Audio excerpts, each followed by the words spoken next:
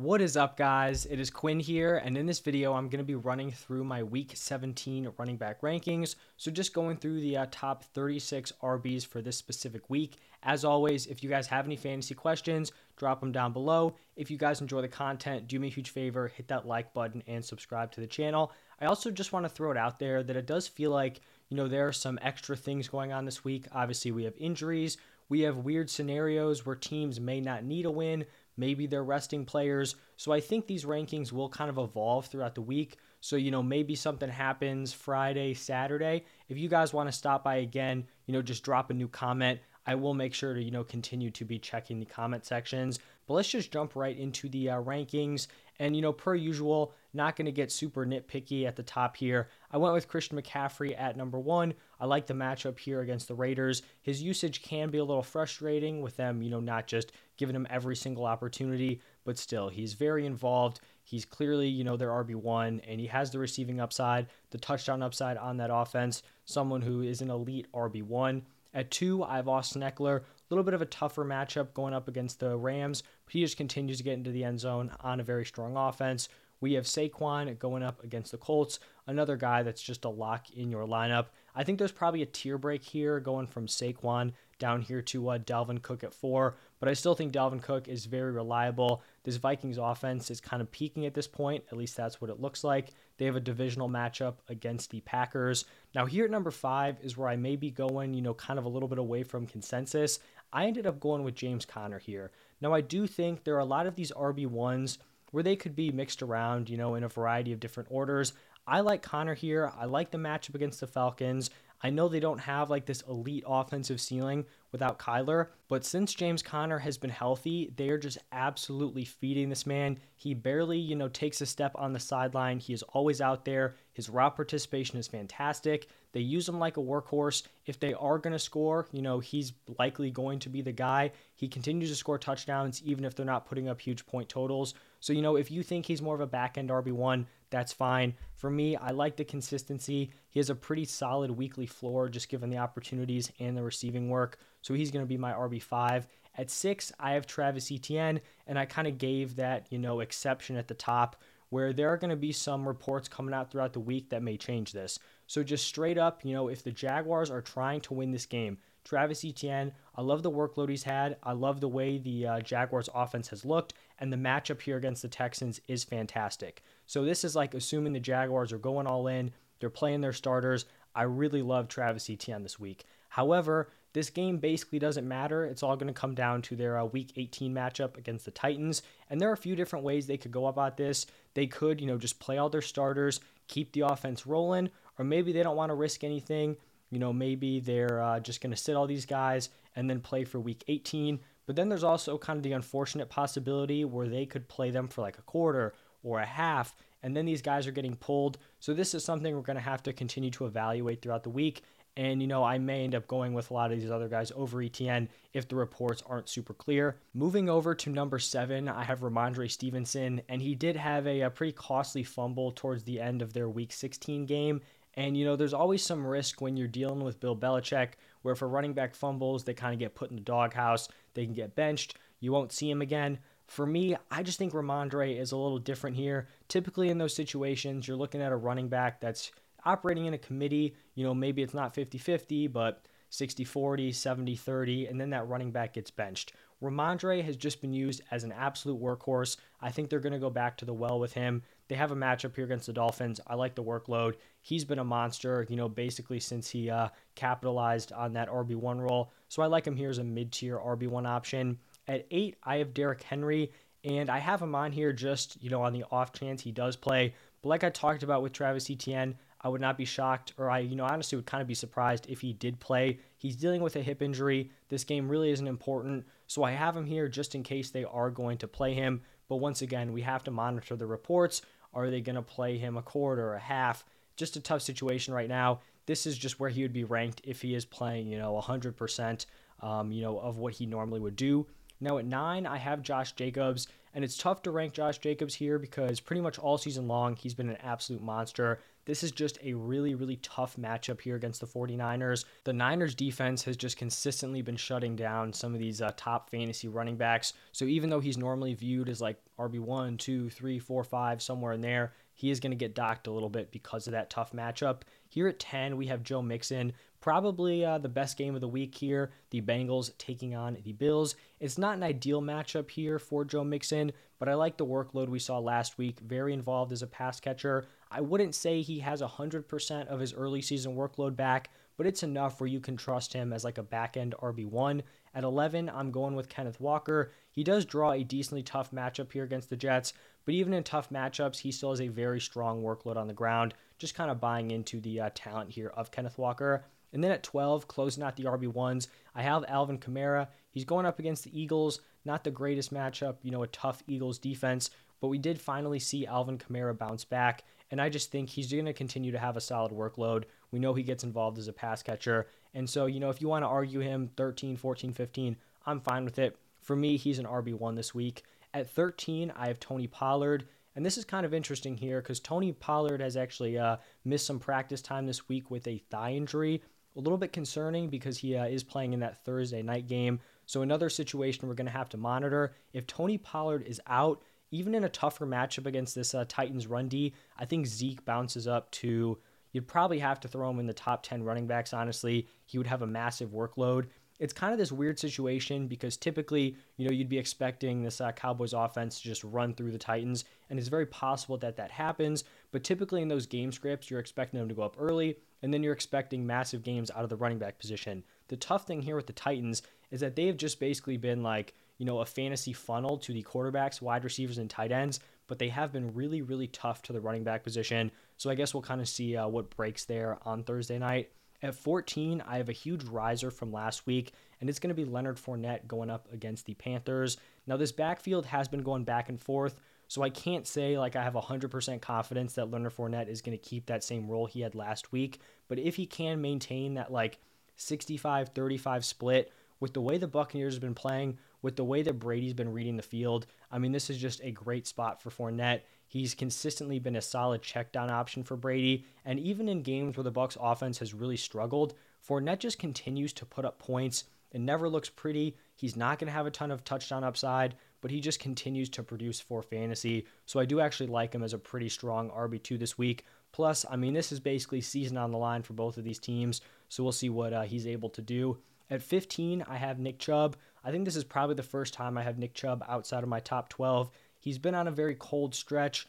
The usage is still fine. Like his carry numbers are solid. He just hasn't been able to get into the end zone. It's not really a great matchup here against the Commanders. So he's going to be a high-end RB2 for me. 16, I have Aaron Jones, and he's a guy that I think we definitely need to monitor throughout the week because basically like the storyline on Sunday, at least that Packers-Dolphins game, obviously before the Tua injury, but the story, fantasy-wise, was the lack of Aaron Jones usage. It was very strange to see A.J. Dillon out there so much, taking a ton of receiving work, which we would normally see go to Aaron Jones, and obviously it was frustrating for a lot of Aaron Jones owners. Then we find out, I think the day after, that he was actually dealing with an ankle injury in that game, so it actually makes sense why the usage was flipped. In the start-sit video, I was talking about, like, we don't really know what's going to happen here, but now we kind of have the answer because of the injury. The tough thing is that he might play through this injury, but if he's not 100%, do we see the same usage we saw last week with A.J. Dillon as the number one? So just one of these things we're going to have to continue to monitor the reports throughout the week. Now at 17, I have Miles Sanders coming off of back-to-back down games. I talked about this in the start-sit video. That's just the nature of starting these running backs with solid workloads on the ground, but very limited receiving work. You're expecting them to get into the end zone and then, kind of rush for a decent amount of yardage. It's the same thing with Ezekiel Elliott every week. His production is basically dependent on scoring a touchdown. So typically you take that bet on a top offense, but you can kind of compound some games where it just doesn't necessarily play out in your favor. Now at 18, I have David Montgomery. And even though we did see Khalil Herbert make his return, David Montgomery still kept a solid portion of this offense. I like the matchup here against the Lions. For a stretch there, they were looking, pretty scary against the run, and then they just get absolutely torched by the Panthers. I'm not sure, what to believe here with this Lions run defense. Like, are they going to go back to what they saw last week, or are we going to see that super tough unit we saw for like a 4 or 5 week stretch? We'll see. I still think I like the workload here. I like the overall matchup in terms of the touchdown opportunities. So Montgomery is a mid-tier running back too for me. And then at 19, I have Jerick McKinnon going up against the Broncos. We just saw that Broncos defense get absolutely shredded. Obviously, we all have a lot of confidence in that Chiefs offense. Jerick McKinnon doesn't necessarily have the most like established workload. It's not like he has, 10 carries guaranteed. He can go out there, rush for 2-3 times, and you wouldn't be super surprised. So it does make him a slightly risky play, but he also has some fantastic receiving upside. I think he'll get his opportunities. They keep giving him opportunities to get into the end zone, so I do like him here at running back 19. Behind him, I have Najee Harris, and Najee just kind of continues to grind out like these semi-acceptable fantasy performances. Like he's given you double-digit production. He had a pretty solid week, especially in the pass-catching department. But if you were watching that game, like a lot of it was just on that last drive. So he's not going to be overly efficient. This is probably going to be a pretty gross game here with the Steelers and the Ravens. But I think, he can grind his way to like a mid-tier RB2 finish for you. 21, we have a huge riser after his massive week 16. That is Cam Akers going up against the Chargers. And Akers is a pretty tough guy to evaluate here because I just don't really know what to think about this Rams offense. Right, all season long, they look pretty miserable. All season long, the Broncos defense looks really, really strong. And then the Rams just go out there and have this crazy offensive explosion.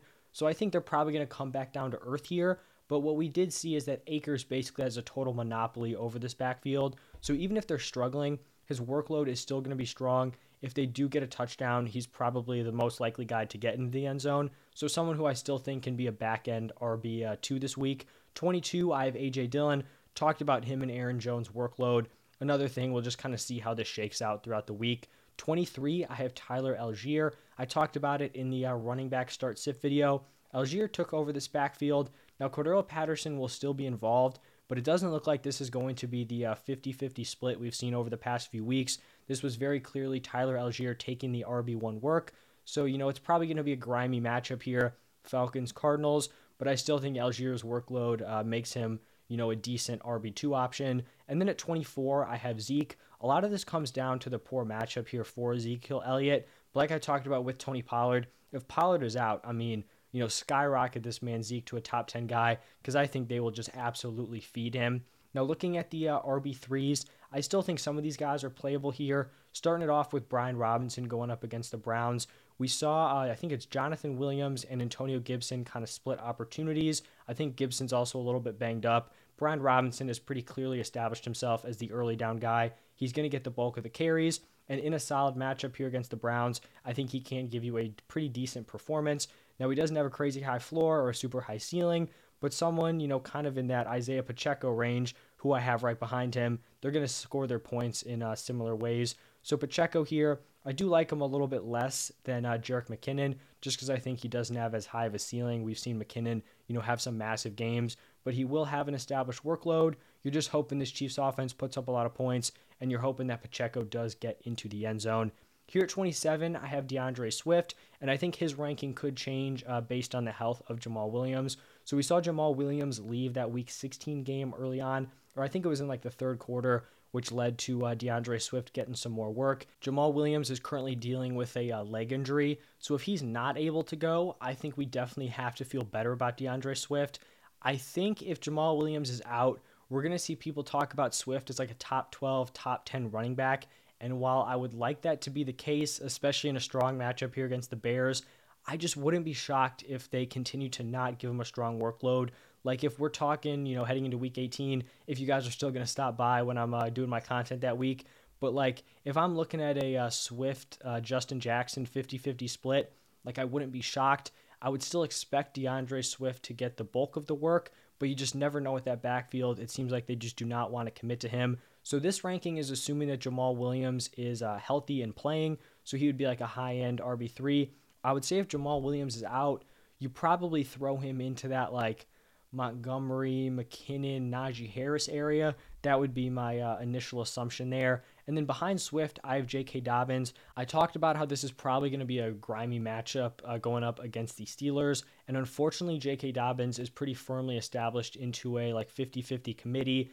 And early on, the first few weeks coming off of IR, when he was effective, it was still a committee, but he was the guy that was breaking off the big runs. He was getting into the end zone. I just don't think that can be super relied on week to week. So he's more of like a higher end RB3 for me. Behind him, I have Deonta Foreman. We kind of have this stretch of Dobbins, Foreman, Knight, these like early down backs who aren't going to give you a ton in the receiving game, but are going to get a lot of work on the ground. So for Foreman going up against the Buccaneers, he has had some massive games since CMC was traded, but he's also had some real clunkers.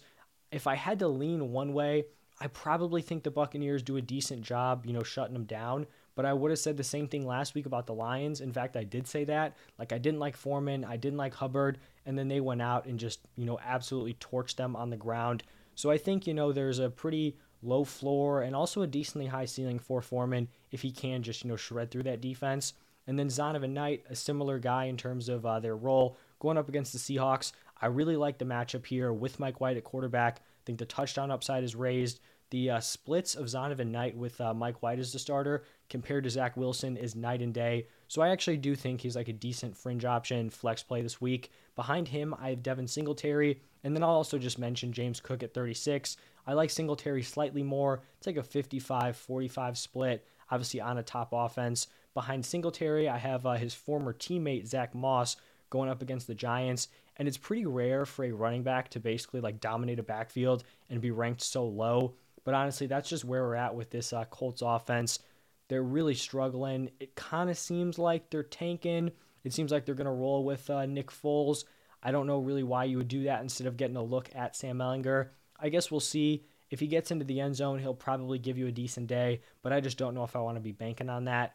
At 33, I have Rachaad White. And a few weeks ago, I really thought Rachaad White was going to break out and kind of be the RB1 for the Buccaneers. It hasn't happened. Fournette has kind of held him off and seems to be dealing with a Liz Frank injury. So not super great for Rachaad White that he couldn't really capitalize on an injured Lenny, but he's going to be a back-end RB3 for me. Then in 34 and 35, I just have the Dolphins split. Jeff Wilson, Raheem Mostert, bad matchup against the Patriots. Basically a 50-50 split. Wouldn't really want either of these guys in my lineup. So that is going to wrap it up for my running back rankings. Like I said at the top, if you guys have any questions right now, you can drop them down below. If things change throughout the week, feel free to come back and drop a new comment. It could be on this video. It could be on a newer one, and I will also make sure to answer those, making sure you guys feel confident and, informed in kind of setting your championship lineups.